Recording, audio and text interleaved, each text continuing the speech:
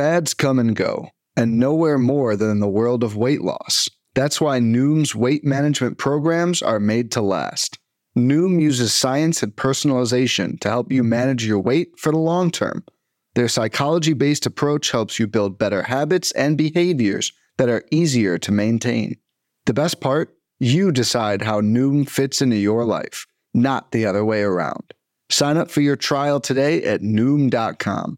That's Noom.com to sign up for your trial today. What is up? Welcome to part 2 of Talking Pitching with Tyler Wells. As you can probably tell, this is a lengthy one, which is fantastic because Tyler and I cover a lot of different things. We talk about the mental approach to the game. We talk about how, he compartmentalizes his personal life and his baseball life. We talk about analytics. We talk about, lessons that he has learned from a recent performance, which he wasn't super happy with, which is amazing. He's super vulnerable and super, open, and that's fantastic. So I really hope you all enjoy it. So without any further ado, let's jump on into Talking Pitching with Tyler Wells part 2. All right, so we're back. We rarely get the opportunity to do this, but when given the opportunity, we might as well take it. We are back with Tyler Wells for part 2 of his interview. Tyler, man, thanks so much for taking the time again to sit down with me and talk some baseball. How you doing? I'm doing well, man. I can't complain, and I appreciate you having me back on. I know that it was one of those situations where I enjoyed it the first time, so might as well enjoy it a second time. And then you'll probably see here in the corner, I got my dog that wants me to go throw things and play some more. So yeah. So luckily, I'll let you off the hook. We're not going to share any of the video, which is great because I'm not wearing pants. No, I'm just kidding. I got pants.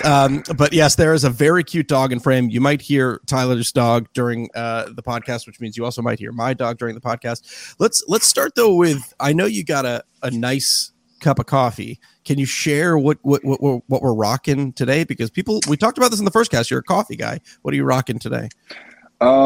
So we were just in Tampa, and I got these coffee beans from a local coffee spot called Shortwave Coffee.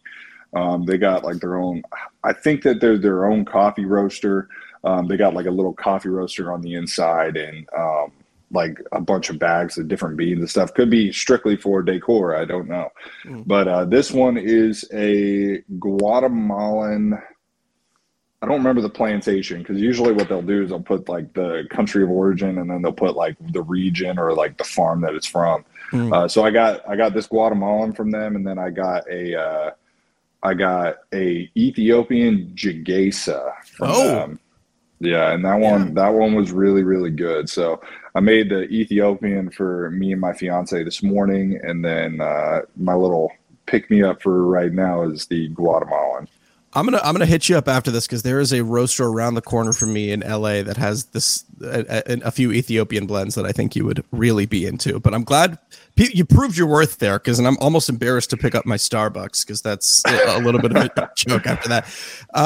You and I were talking a little bit before the podcast about something that always fascinates me, and it's something that I want to always provide additional insight to our listeners about, and that's the mental aspect of the game, right? And I want to kind of throw you this prompt a little bit, like, how do you balance the stresses of everyday life? I mean, you mentioned you have a fiance, which likely means that you're getting married coming up soon. You also have a personal life because you're a human being. How do you work that balance between what's going on in the personal life and the responsibilities that you have as a ball player? So, for me, I think that a lot of it just has to do with being able to kind of compartmentalize, like, in your mind on like what you need to do. I know that for me, faith in, like, just kind of the time that I have with God and kind of being able to focus a lot on that allows me to really kind of hone in on what I want to do in my everyday life, as far as being a good person, what I need to do at home to be the best fiance, or as we can talk about, dog dad. But for me, I think that my number one priority is always making sure that my family, my dog, my fiance are taken care of.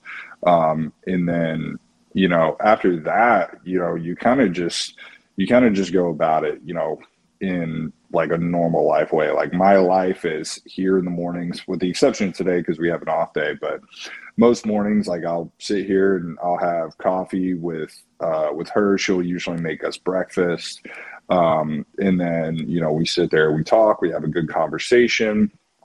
I'll play with my dog a little bit, maybe take him to the park if we have some time, and just kind of wear him out and, just kind of do my duties around here. I think that I don't personally like being I don't like a lot of just downtime. Like I always like to be doing something. And if I have downtime, usually I'm on my phone looking up something or talking about something or researching something that I like to do in my off time, whether that's coffee, whether that's barbecue, steaks. I have a small bourbon collection because my fiance's dad is big into bourbon. So I like to learn a lot about it, and I'm very process oriented in that. So, being able to just kind of do things outside of baseball that kind of just allow me to pass time and kind of just relieve stress at the same time. It's the same thing with baseball. Like baseball is hands down my biggest stressor, but baseball is also hands down my biggest stress relief. That's like going out there and pitching, it calms me a little bit, but then it's as soon as you get into a stressful situation, and we can use yesterday as an example, those situations are very, very stressful, and you got to kind of lock yourself into that. So, for me, it's just, this is life. I've gone through a lot in my lifetime with my mom passing away whenever I was young and bouncing around from place to place, seeing kids with, cancer and kind of visiting them in hospitals. My little brother, the middle one, has a nerve disorder, super rare nerve disorder. So seeing him go through chemotherapy and stuff like that. So to me, doing normal life really isn't stressful. Do I test my patience a lot and get frustrated and annoyed? Yes. I think if anything, the most stressful part or difficult part is feeling like I can't make a lot of time for a lot of the people, or texting people back. I think I got over 100 text messages I haven't responded to, just because it's it gets overwhelming sometimes. Yeah. But other than that, to me, I don't find it super stressful, because it's this is my life. This is just what I do on a daily basis. And eventually you find ways to kind of deal with that. So that's, first of all, I'm sorry to hear about your mother and your brother and going through that. I'm sure, thank you for being vulnerable about that. I think it's, good for people to hear that, because it just kind of harks on what we were talking about a little bit earlier before we hopped on, which is just, you're a human being. You have a life. There are things going on for you. If we shift, you talked about kind of being able to compartmentalize a little bit, baseball being the stressor and also the kind of stress release. When you're in those games, you mentioned this a little bit in the first podcast. You said you're really not kind of trying to overthink a lot. When you're on the mound, is it kind of the same way? Do you find that you're able to just take it pitch by pitch, take it batter by batter? Do you find your mind wandering a little bit into the future? Okay, what am I going to do for this next guy? Or are you doing your best to kind of live in the moment? And then also the last caveat, was there a mindset change, now that you have this pitch clock, right? It's such a mental game, and now you've got less time to theoretically think. Did that impact the kind of mental approach to the game for you at all? So, I guess the best way for me to put it is with the game of baseball and the mentality that I tend to have, for me, I think the number one thing that us, big league baseball players, minor league baseball players, but specifically at the big league level and the highest competition that you can get, anxiety is something that a lot of us tend to deal with. Performance anxiety, specifically starting pitchers. I know a lot of starting pitchers who have this anxiety on game day, specifically. That's it becomes very difficult for some of us to deal with. Yeah. And finding ways to kind of get like through that without actually allowing it to kind of overtake you. And I think that this kind of goes back to the previous question where we talk about how do we deal with like everyday stressors of life in baseball put together. And I think they kind of go hand in hand, because for me, the way that I deal with anxiety and stress is dealing with the things outside of baseball that doesn't make me think about baseball. Because like now it's like, okay, like I wake up in the morning, I have my coffee, I make my coffee, I can do my research, I can go somewhere, I can go to get barbecue, I can go, you know, walk around some shops, like doing what most people would deem like, you know, errands and stuff like that. I'm just like, I'm distracting myself from what I need to like solely do there. But as far as like my mentality in the game, you know, my mentality in the game is to stay calm and execute. You know, it's like I try to look at every game that I start as war. You know, it's like you are going up. It's you versus yourself a lot of the time, and it's you versus the other team. Like these people are trying to beat you, and you're trying to win. Yep. And you're not trying to get them to beat you. And I think that you sit there and you look a lot of the time at like Navy SEALs, Delta Force, like Army Rangers. Like I've read certain books, and there's one book that I read in Low A that actually helped a lot with this, and it was called The Ranger Way by Chris Peranto. And for those who don't know who that is, if you've ever seen the movie 13 Hours in Benghazi, he is one of those. He is Tonto. So he wrote this book and talked about the struggles of like just even staying awake. They used to put chewing tobacco in the corner of their eyes here just to stay awake. They would cause pain in order to stay awake. And, you know, but they would sit there and they would be like, whenever we need to like stay alert, whenever we need to like execute something, the biggest thing that we can possibly do is stay calm under pressure. And, that's what their training is. Like, that's why they say being a Navy SEAL is so incredibly hard. Being an Army Ranger is so incredibly hard, because their training is so crazy to help them perform under stress or stay calm under stress, that like there aren't a lot of people that can do it for obvious reasons. So for me, I try to kind of apply the concept. I don't obviously I don't put myself through anything like what they do, but I try to put that concept into work with, okay, like, you know, I walked a guy to start the inning or whatever. Like, that's not what I want to do, but it's the situation we currently have. So now it's like, you got to adapt. You got to figure out a way, okay, how am I going to get out of this? And, you know, the pitch clock has actually been a benefit for me. And then I don't really find too many negatives on it, with the exception of like one or two things. But for me, it's actually helped kind of increase my tempo a little bit and allow me to kind of be more direct on what I'm thinking. Like, okay, like I have this situation, I know exactly what I need to do here.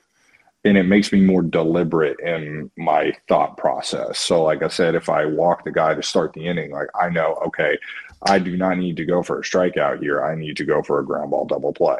Gotcha. Like I need to do exactly that. But if you say that you gotta, you know, say that it's a little bit of a different scenario and you get a guy who hits a, you know, say you have one out and the guy hits a double or something like that. Like, okay, now I can think about, okay, do I need to strike someone out or do I not need to strike someone out? Because then if I do, I have two outs. But if the guy hits a fly out or a pop out, like, and that guy goes to third, you still have two outs, and all you need to do is either get a ground ball or a pop up or a strikeout. So then you're left with three different things. So it's like you kind of allow yourself to be more deliberate in like what your decision making is, especially with the pitch clock. So, you know, listening to kind of what you're saying, both about this and what you said about earlier on, it seems that like you have this kind of this real growth mindset that kind of permeates over your personal life and over your baseball life, right? Because like you said, you don't like to be inactive. You're learning, right? You're learning about coffee, you're learning about barbecue, you're learning about bourbon. And then even here, you're not letting kind of the past you're letting the past kind of dictate what you're doing in a way. So, you know, you're talking about, all right, I walked a guy, now I got to focus on this, but you're not getting anxious necessarily about it. You're not beating yourself up about it. You're just focusing on, okay, what's the next step? What's the next step? These are the set of current circumstances that I'm dealing with, and what's the next step? Is that kind of an accurate portrayal?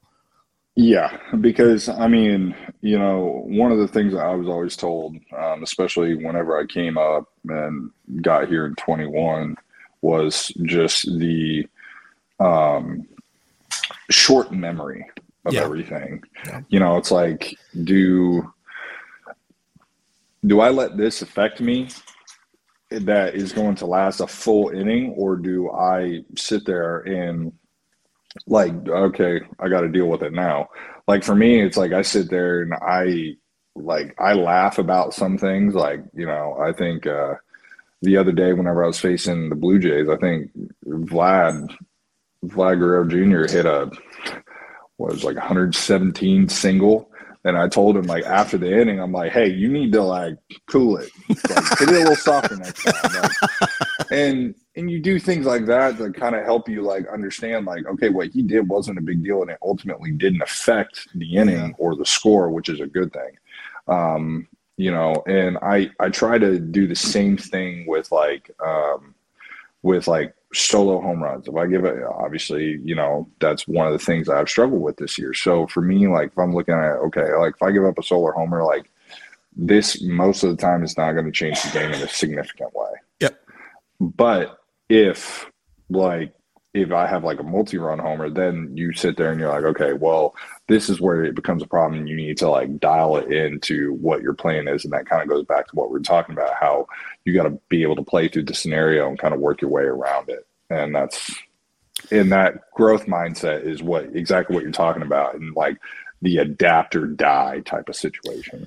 Yeah, it's almost, you know, it's so easy to let the negative take over in life and in the sport. It's so easy because it's such a strong sensation, the beating yourself up, the negative. I can't believe I did that. But I always try to, it's much harder to have that optimistic mindset, right? And, you know, I always think about it when people give up solo shots in 0-0 games. My mindset is always sucks, but listen, we have to score at least one. Right. So now it's just a tie game when we have to score at least one to win a game. So now it's just a tie game as opposed to, you know, going up 1-0. So no matter what, you always got to score at least one.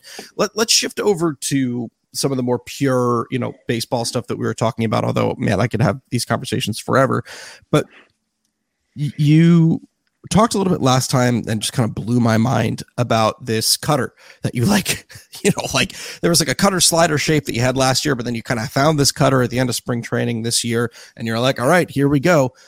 You've jumped up the usage a little bit recently. But what I'm interested in hearing about is, you know, David Cohn, who's a brilliant baseball mind, is a fantastic broadcaster, talks about when establishing a cutter, sometimes you're robbing Peter to pay Paul a little bit. Sometimes your four seam shape can shift a little bit, or it's difficult to maintain the success that you've had with a four seamer because of the cutter grip that you're establishing. Obviously, there are exceptions to every rule.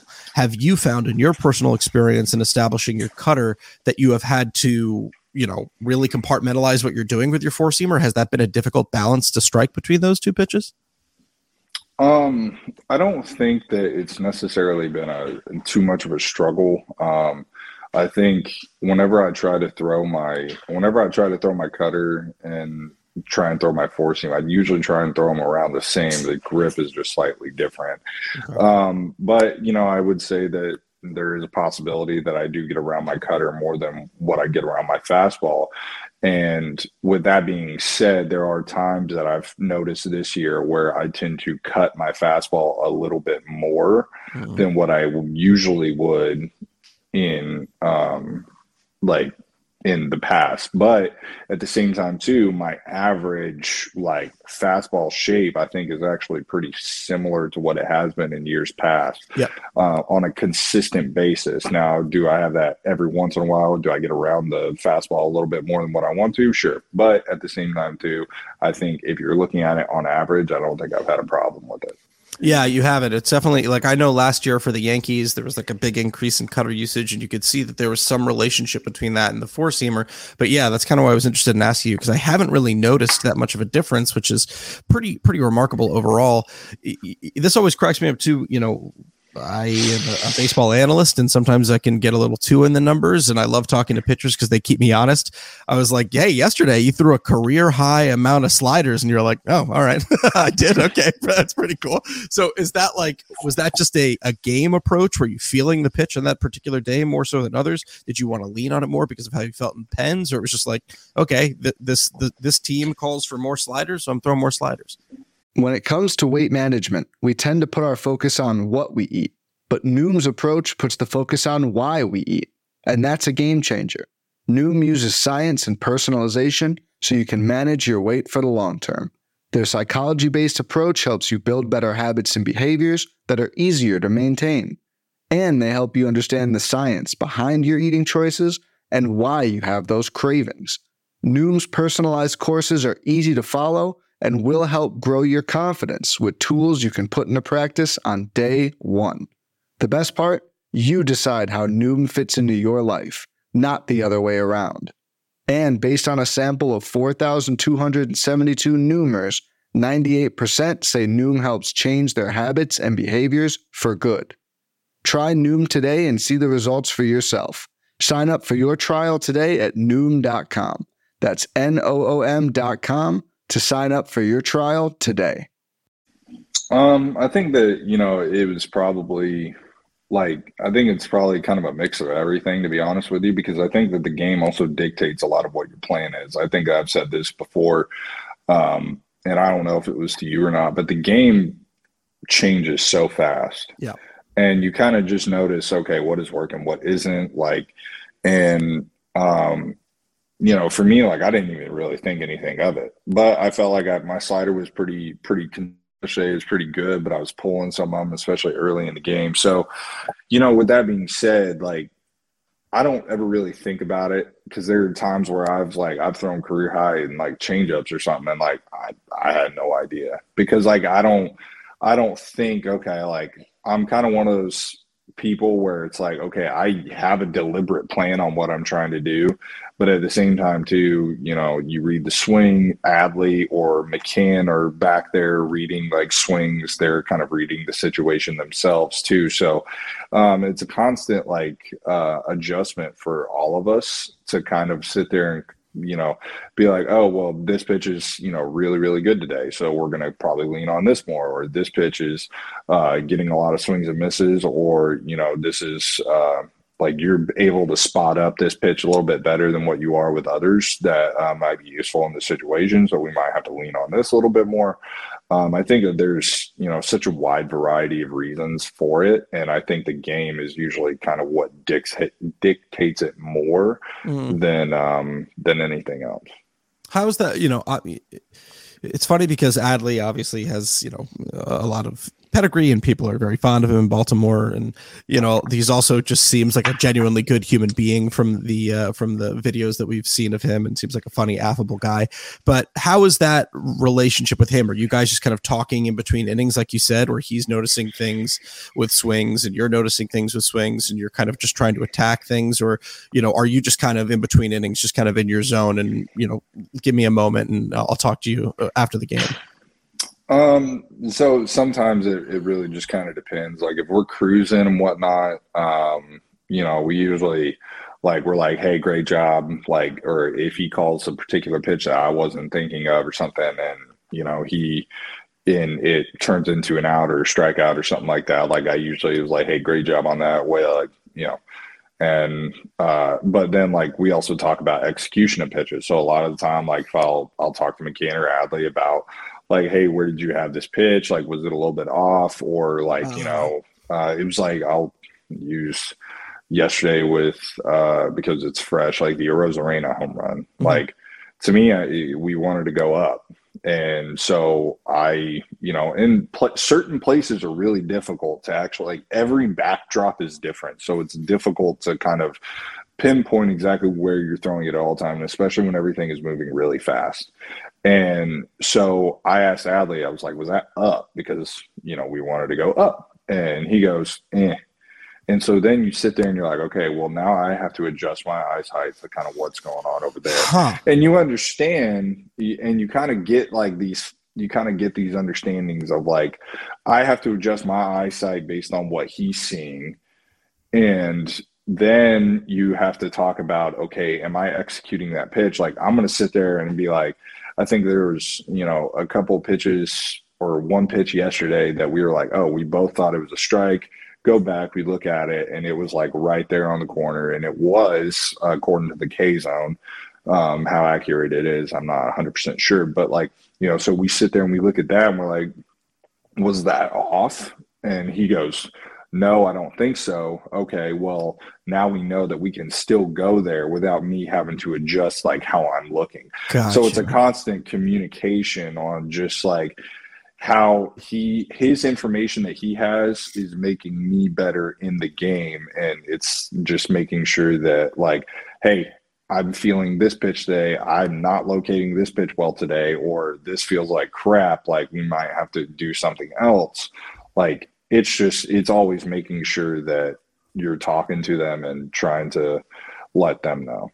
Man, I've been fortunate enough to talk to not a lot, but a good amount of pitchers. I don't think I've ever heard that perspective about adjusting to the backstop. That's a really fascinating concept. I mean, so obviously, I mean, that probably makes pitching at home a little bit better because you're familiar. You're like, all right, that's a step maybe I need to recalibrate a little bit, but I understand what I'm dealing with here because it's familiar.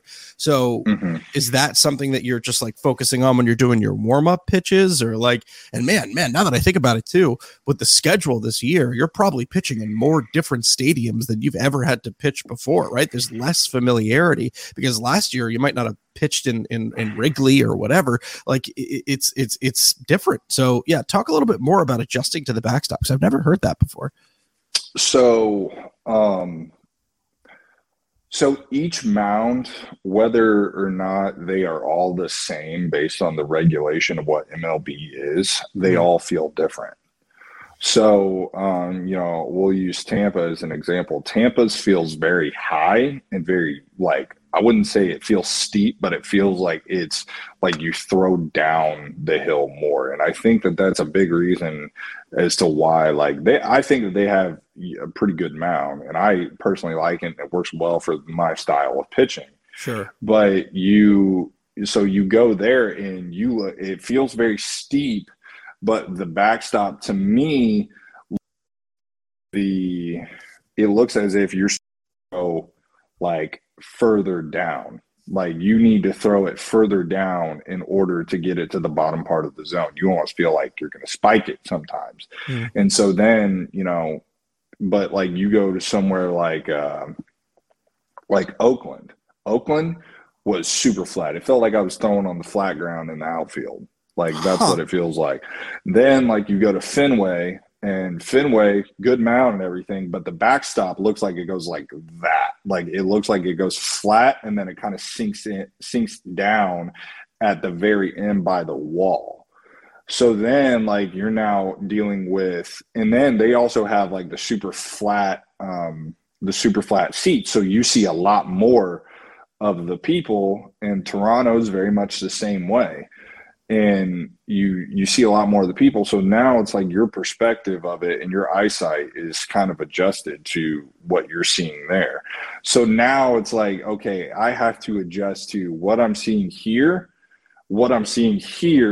and kind of like how am I changing my depth on that? Because that's why some days, or that's why maybe some people struggle at pitching at other stadiums than others, because of like the eyesight and the perception of it. Sometimes it's really hard to land like a breaking ball in certain places because like it just looks different. Sometimes because of the backdrop, the plate looks closer or it looks super far away. So it's like, it's constantly changing in different places that you're going. That is, yeah. And for those listening too, when he's saying here and here, Tyler's referring to, I think, the strike zone and the backdrop behind him. That's, I mean, man, that also just makes cores even more terrifying, because then you're probably adjusting to that as well as adjusting to any atmospheric differences. I don't think you've had to pitch in cores yet in your career, but that kind of makes it sound all the more terrifying for sure. A few more questions here, but man, I loved hearing that.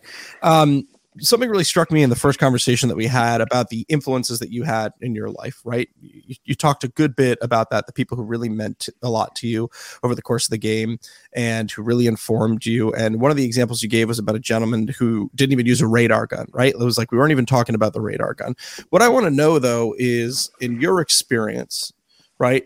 If there are, any young kids listening to this right now, there's probably a lot of, and they're focusing on being a pitcher. There's probably a lot of different pieces of advice, just like when you were coming up, a lot of people who are trying to say, do this or do that or do the other thing. But now we also have the pressure of analytics. And, there are guys at LSU who are throwing 195 miles an hour on every pitch. And there's this, pressure on velocity. What advice are you given to a 8, 10, 12, 14-year-old who is trying to learn the art of pitching? So the gentleman that you're referencing is Dave Coggin, and he is actually the one that kind of turned me into this full mindset of like, I was actually having this conversation the other day with John Means, because we're talking about how we were comparing like Tommy John rehabs and whatnot, and kind of just like what our focus was. And one of the things that Dave once said to me was, we spend a lot more time in the weight room trying to get better at throwing than we are actually trying to work on the art of throwing. And so with that being said, you need to be strong in order to throw hard, but you also need to throw well in order to throw hard and stay healthy. You can throw hard. There are guys that go out there and they can throw hard in the wackiest ways that you can possibly, imagine. But at the same time, too, they don't always stay healthy because there are big deficiencies that kind of maybe blow in the front side, a lot of shoulder pressure, whatever. Because Dave, he made it to the big leagues with the Phillies, I believe. And I think he blew out. I think his shoulder, gave way. I think it was a rotator cuff or like a labrum or something. And so this is kind of what kickstarted his whole like why on what he did. And the place that I ended up starting to train at in my sophomore year of college is called PFA, Performance Fitness for Athletes. And his primary focus is a lot of young kids.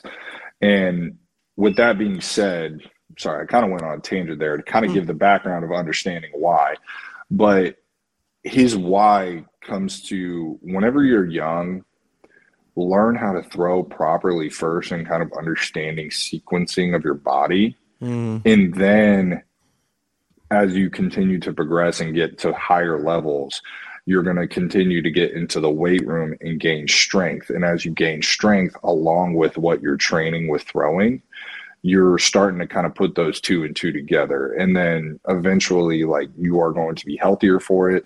You're going to feel better for it. Like, and you're going to have a longer career. His thing is making starters. He wants to make long careers. And so, and I think I talked a little bit about how he had his little product that it was called the Pocket Path. And it was something that I used a lot. And especially whenever, right before I got Rule 5'd over to the Orioles, I was in there every day working on the art of throwing. Like, I wasn't lifting a ton, but I was working on the art of throwing. And whenever I came back, it was the hardest I had ever thrown. Wow. And so, I've always been, I wouldn't say I've always been strong, but, especially the last 5 years, especially since 2018, I've actually gotten really, really strong, and I've always been really strong. But I just noticed that strength isn't the only thing that makes you throw hard. Like, even right now, there's some things in my delivery that I feel like I need to sort out. And honestly, I'll probably end up sitting here contacting him soon because, like he knows my delivery just about better than anyone else because I've been working with him since a sophomore in college. Yeah. And so I went from being like 88 to 91 my sophomore year.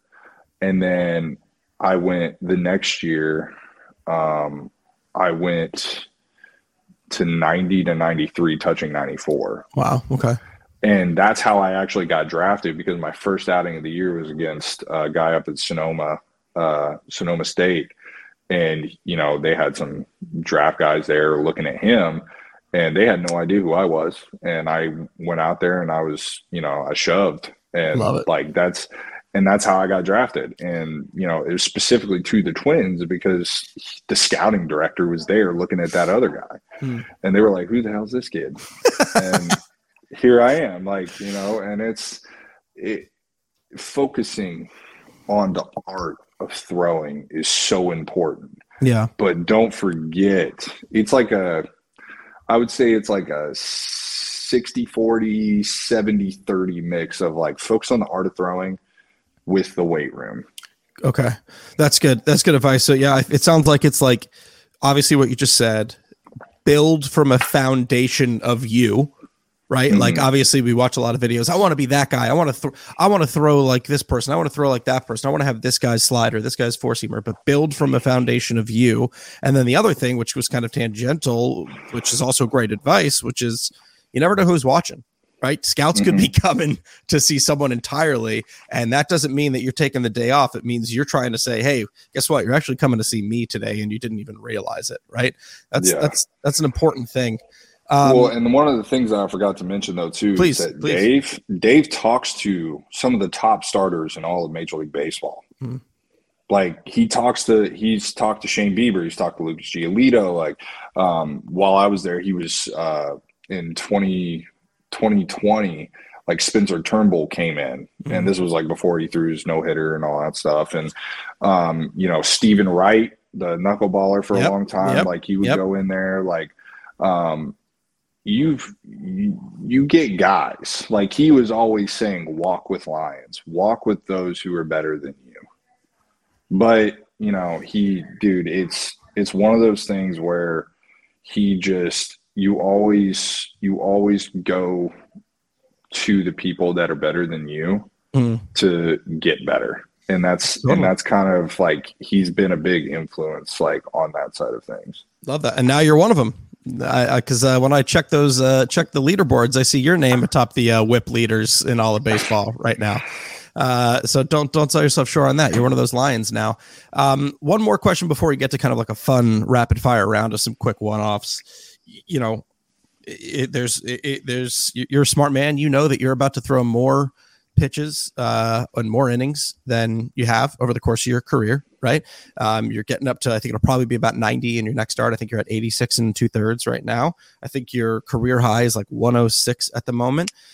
Is there a shift in approach knowing that, hey, I want to go out there every 5 days and I want to shove, I want to give you 6 or 7 of my best innings and give you the best chance to win, but it's a marathon, right? How do you approach that? Is there a change in mentality? Is there a change in warm up? Is there a change in, you know, you talked about building strength. Is there any change there, or are you not even thinking about it at all? And you know what, I'm going to do what I always do, and whatever happens, happens. You know, so we, you know, for me, I think the number one goal is to stay healthy. Yeah. You know, again, like I keep going back to this because yesterday against the Tampa Bay Rays, there were so many learning experiences I had during that game. And one of them was something that I think took more of an effort than I think it has all season, which was I got into this huge pickle in the second inning. Mm-hmm. And 2 of those errors, obviously both of them on me, complete mental and physical mistakes. And I made my life so much harder during that game because I let the game speed up on me and I messed up. So now I'm in a situation where it's the second inning. I'm at, I think, close to 60 pitches at this point. How the hell am I going to get to the 5th inning? Mm. And what you said was like, you know, how you were talking about, like, you know, give 6 or 7 of the best quality innings I possibly can. Like, that is absolutely. But even if I'm not at my best, even if I'm struggling, even if I'm not going out there and like I could be, you know, just getting lit up, like, how am I going to make it through 5 innings at least? Because I don't want my bullpen, and I don't want to put that stress on our manager to sit there and have to blow the bullpen out because I'm not out there doing my job. And I take a lot of pride in being able to get a minimum of the 5 innings. And you know, I think that for me personally, you know, I had this discussion with Hyder and Mike last year. They were like, you know, we all came to the conclusion. We were like, you know, we knew that I wanted to throw a lot of innings this year. And you know, we were like, the best way that we can do it is to just get in really good shape. And, you know, and they pushed me and they challenged me, and, you know, I came to spring training 20 pounds lighter, and I came in with a goal of, you know, doing exactly that. Like, not because I want to preface this too. They didn't tell me to do that because they didn't think I was incapable, but they told me to do that because they thought that it was what was going to be best for me to, you know, pitch deeper into games, pitch deeper into the season, and stay healthy. And so my number one thought process the entire year was to prove them right. Like, I want to prove them right. I don't want to prove anyone wrong. Yeah. And so, you know, I went out and I did that. And right now, like, even though like, you know, I'm not blowing my 95s to 97s or 98s, like, you know, I would say that everything that I'm doing is keeping me healthy, and I feel, you know, my body feels, you know, pretty good for where we're at in the season, but we're not halfway through yet either. Sure. Like, we still got, you know, a whole nother half a season. So, you know, I think for me, I think that that's still important to make sure that even right now, like, it's more important for me to be locked in on what I'm doing as far as my preparation goes, my diet goes, and stuff like that. Like, I think it's more important than ever. And I'm so susceptible, because I'm a fat kid at heart, on eating a ton of food during season and, you know, not doing enough to make sure that I'm keeping my body healthy. You know, so I took the initiative, and I got like some things to help me like meal prep a little bit more to kind of make sure that I'm on top of what I can control, like what I control, I put in my food, like, you know, making sure that I do everything that I possibly can to stay healthy, to give my body the necessary nutrients it needs to perform at the highest level possible. And, you know, I think that that's the biggest part is, you know, just being able to be conscious of that and take the initiative to actually do it, even if it is during season, whenever it's really, really difficult, especially when we're traveling. Hell, we were just in Chicago, and I was like, hey, guys, you want to go get deep dish pizza? And you're like, yeah, of course. Like, you know, it's so simple. It's such an easy thing to do. Yeah. But it's like all of a sudden you're like, holy hell, I just ate 5 slices of deep dish pizza. I might as well have just eaten 5 slices of, as Kyle Gibson would call it, lasagna. Like, so it's like, you know, you just sit there and you just got to be able to stay conscious about that thing. And like, you know, and I think that that's, you know, something that I'm really trying to hone in on and focus on and be disciplined in right now, is making sure that I'm making better choices for myself to also better the team, and being able to go out there every 5th day and do exactly what I need to do in order to help us get to the playoffs and hopefully a World Series at some point. Amen. I already have my tattoo planned. I'll tell you that much. That's not a joke. It's ready. You know, you'll be happy to hear, you know, obviously, as you know, you have yet to go fewer than 5 innings in any start this year. You're about top 30 in terms of innings pitched per start. You are right behind Kyle Gibson. So maybe one fewer piece of lasagna, and maybe you're right there. But in terms of, you're almost both at like 6 innings per start, which is fantastic to see. Let's have a little fun to wrap things up. Okay, gonna focus on some kind of rapid fire questions here. I think we all know that Ryan McKenna's probably the best golfer on the Baltimore Orioles, maybe in Major League Baseball, considering he's hitting par on PGA courses. Is that true? Is he the best golfer on the team? And if so, who is the best golfer amongst the pitchers? He's not the best golfer on the team. I'll flat out say it. Because Aaron Hicks is. Really? Aaron Hicks is like legit. So my little brother, quick story. My little brother used to work at a private country club in Arizona called Silverleaf. Okay. And I think, if I'm not mistaken, Hicks may be a member there, or he was at least playing there one day. And my little brother knew him at the time because he would see him out there, often. And this dude hit a hole-in-one on a par 4 with a 3-wood. Stop. Swear. Yeah. Are you serious? Dead serious. He's legit. But I also now you can't quote me on this because I haven't talked to her. Haven't gotten introduced to his family a whole lot. But I believe he's married to Tiger Woods' niece. Tiger Woods' niece. Okay. I believe, but I'm not sure. But and regardless of that case, I think that she was an LPGA tour player as well. So like he's legit. He's a great dude too. Like that's I think the best part about it is like McKenna's really good. Hicks is really good. Cole Irvin's pretty good. I would say Cole Irvin. I would say Cole Irvin is probably the best of the pitchers. Wow. Brian Baker's pretty good. You guys got a squad. Yeah, we do. We got some guys that like to golf. I don't think Bake usually golfs during season because he's got a possibility of pitching every day. Yeah. And then another player that I've heard is sneaky good, but I've never seen him play because he doesn't play during season, is Mountcastle. Really? Yeah, I've heard that he's sneaky good. Oh, another sneaky one that I've also heard is good, but he won't ever say it. But I have not seen this. But I've only heard it is Adley. At Adley, enough. He's had enough. He doesn't need to be good at golf. That's fine. It's too much. It's too much. And you were right. Cheyenne Woods, I believe, is the name of Aaron Hicks's wife, who was indeed, I believe, an LPGA player, which is remarkable. So, and it's those situations where it's like, no, Cheyenne Woods. That's Cheyenne Woods' husband. That's not Aaron Hicks's wife. That's Cheyenne Woods' husband. You know what I mean? All right, they're great people, though. Great people. They seem like it. He's been tearing the cover off the ball. It's been a pleasure to see, and even better to know that he's a good human being. Love to hear that.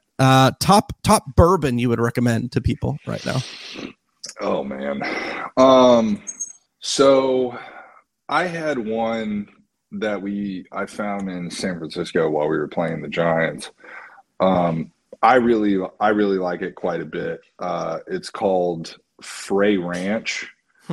And it's farm to bottle. They grow all their own grains. They distill it themselves. They bottle it themselves. Like everything about it is like from them, which I think is awesome. I like to support people like that. That one's really good.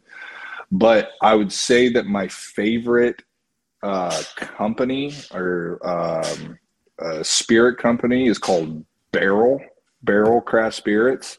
Okay. They so it's a little bit, they source everything. So they go out and they're they're what you call master blenders of source whiskey, and they go out there and they have different distilleries that they go to and they pick barrels and they blend them all together and they make some incredible whiskey. Okay. that I really enjoy, because like I'm not much of a drinker. Like I don't go out, I don't drink. Like I'll every once in a while at home, like I'll have a glass of bourbon, because especially like during the season, I don't try to drink at all because of recovery purposes.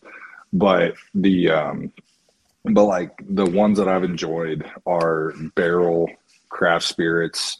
They have two that are, so they have three actually that are on like their full, well, okay, four. I'm gonna keep jumping up here in numbers if I'm not careful.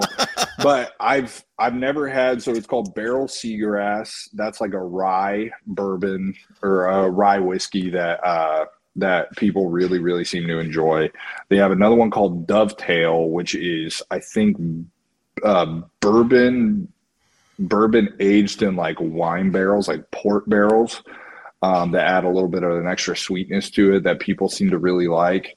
But then there's one that's really interesting, and this might be for someone who likes Irish whiskey that likes Scotch or anything like that. It's called the Infinite Barrel Project. And what they do is that they take a barrel of whiskey. It's kind of like what you would consider an infinity bottle. And they blend all these different whiskeys from different countries. It could be bourbon. It could be Irish whiskey. It could be Scotch. And what they'll do is that they'll take that. They'll leave some in like their like in the barrel or like barrels or whatever, and then they'll add more whiskey to it. So it's a constant evolution. That's cool. Of different whiskeys and whatnot. And it's really, really good as well.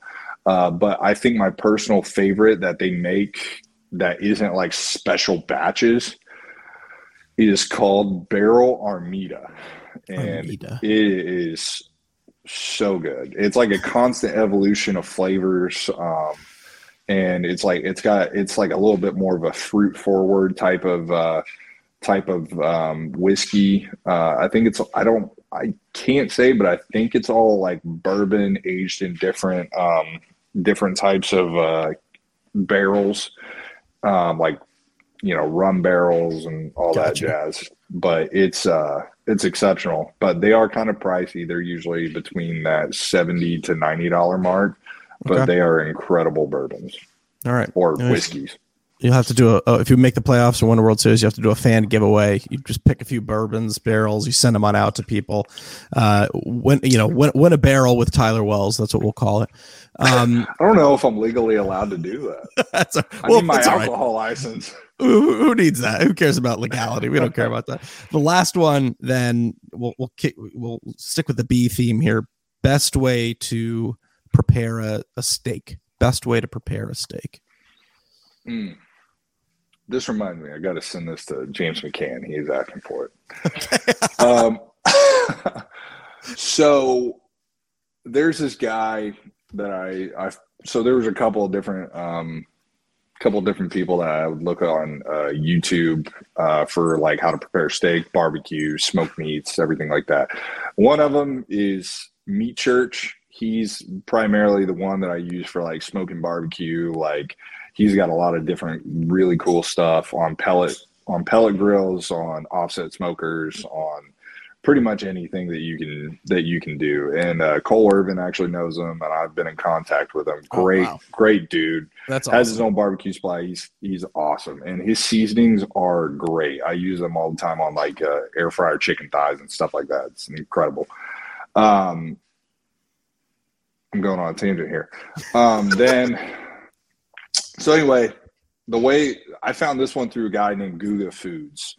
And so he's big on like Wagyu and all that stuff. And so anyway, he does this process called dry brining.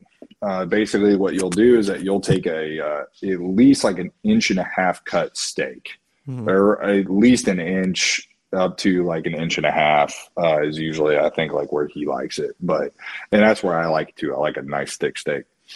And so what he'll do is that he'll take it, put it on a wire rack, and he will salt all sides.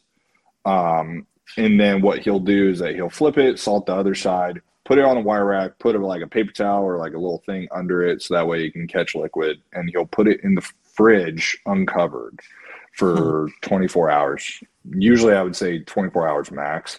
And so what that does is that draws out a lot of the moisture in the meat. And so what happens to the salt that's on the surface is that it actually dissolves into the liquid that's being soaked out of the meat from the salt. So it kind of creates this briny solution. So over the course of time, that solution kind of goes back into the steak. And what that salty brininess does is that it seasons the steak throughout. Wow. So then, and that's like primarily with the meat side of it. It doesn't do it on the fat cap. So like if you have like a New York strip or something, you've got a lot of fat on there, you will not get that same effect on the fat, but it still seasons fat whenever you grill it. So it tastes incredible. So you get that soaks throughout the meat. So you'll take it out of the fridge, and typically by then, like the outer surface will be a little bit dry because it's been uncovered and you have cold air circulating it and whatnot. But a lot of that meat has absorbed some of that salty brine. So you get the saltiness throughout the meat. You take it off. You take it. You season it with good amount of black pepper and garlic powder on all sides. No need to salt it anymore because you've already done that. Then I'll take it out onto like a pellet grill. I use a Camp Chef at home, but I will say that I like the searing function of the Pit Bosses better because it opens up directly to the firebox. So you get this thing, you turn it on high, it is freaking throwing fire. And you get that thing hot, you toss the steak on there, and you probably leave it on there for about a minute each side. And what that'll do is that'll char it up really, really well. Okay. And then, and it really just depends on the amount of char you like. I like a little bit more char, tastes great. And so you do that, you take it off to the side and you leave you kind of turn the temperature down a little bit and let the air circulate. And what that'll do is that it'll slowly cook everything till you get into an internal temperature of about 130 degrees. For me is where I like it. I tend to like a medium rare. Yeah.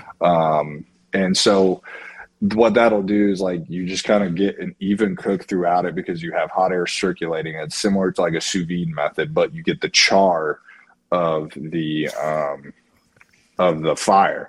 But some people love like sous vide where they'll sous vide it, and then they'll like do a gun or like they'll sous vide it to a certain temperature and then throw it on the steak like that.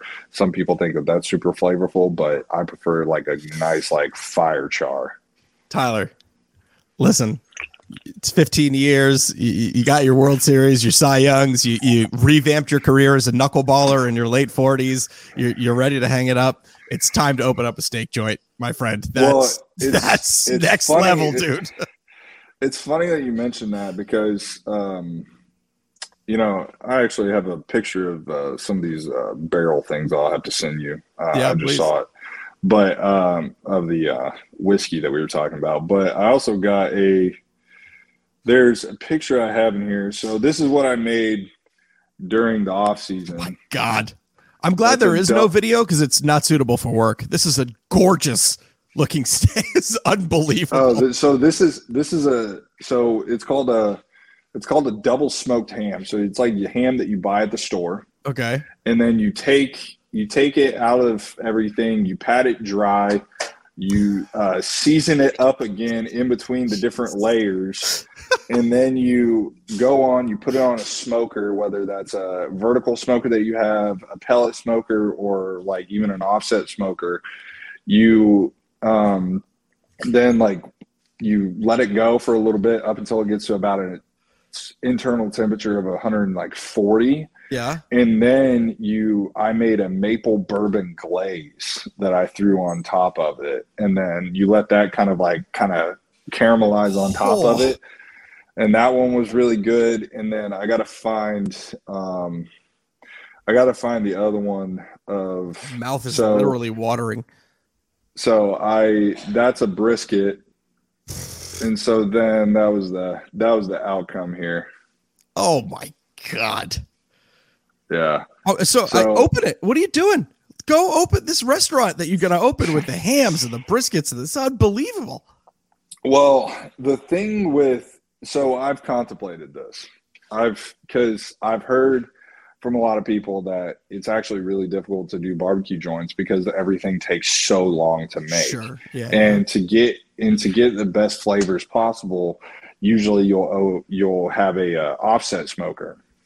Well, offset smokers are constant fires. So in order for you to actually like make the best barbecue that you can, you need to constantly be monitoring this fire. And Gotcha. This is like, I mean, you're talking some like a brisket, you're talking like 12 to 14 hours. Oh my gosh. Okay. So it's like it does become difficult and very time consuming, but at the same time too, it's like if I was to do it as like a weekend gig or something like that, like if I just had if I just bought one of these trailer offsets and I just sold it like on the side, like I would definitely like consider it. But it's something I really enjoy. It's a lot of fun. I don't know if you guys have this. I'll wrap on this. I don't know if you guys have a trip to Detroit coming up soon, but there is a place I think called the Schwitz, which is a steak and Schwitz place where you sit and you eat a steak and then you go and you have what us Jews call a Schwitz, which is you sit in a sauna, you let all of that go out, and then you go back down and you have another meal. So that sounds like it supposed to, because you say it like that, and it's like you say you let it all out. Does it give you the or what? Not quite. I hope not. Might be a great way to start to go into a baseball game. Just cleanse. Unfortunately, we've already gone to Detroit this year, but you'll have to send it to me so that way I can look at it for next year. But right. Yeah, I'm telling you, that's like I love steak. I love meat. Like that's like my primary thing. But my fiance, she's a really good cook as well. She makes, I think she's actually making it this Sunday for our baseball chaplain and some of our friends. But it's called Marry Me Chicken, and it is incredible. Dude, I mean, she makes a lot of really, really good stuff. So she mans the kitchen. I just man the outside grills and stuff. So it's perfect balance. Good partnership. Tyler, we spoke for an hour, which is unbelievable because it felt like a minute. You bestowed a lot of fantastic knowledge upon us about life, about, how you approach baseball, about the mechanics of baseball, about advice for young pitchers. You've been having a hell of a season so far, and we wish you nothing but the best as we turn the corner and head into the second half. Can't thank you enough for taking so much time out of your off day to do this with us. So thanks for coming, man. I appreciate it. Yeah, man. Absolutely. Thanks for having me.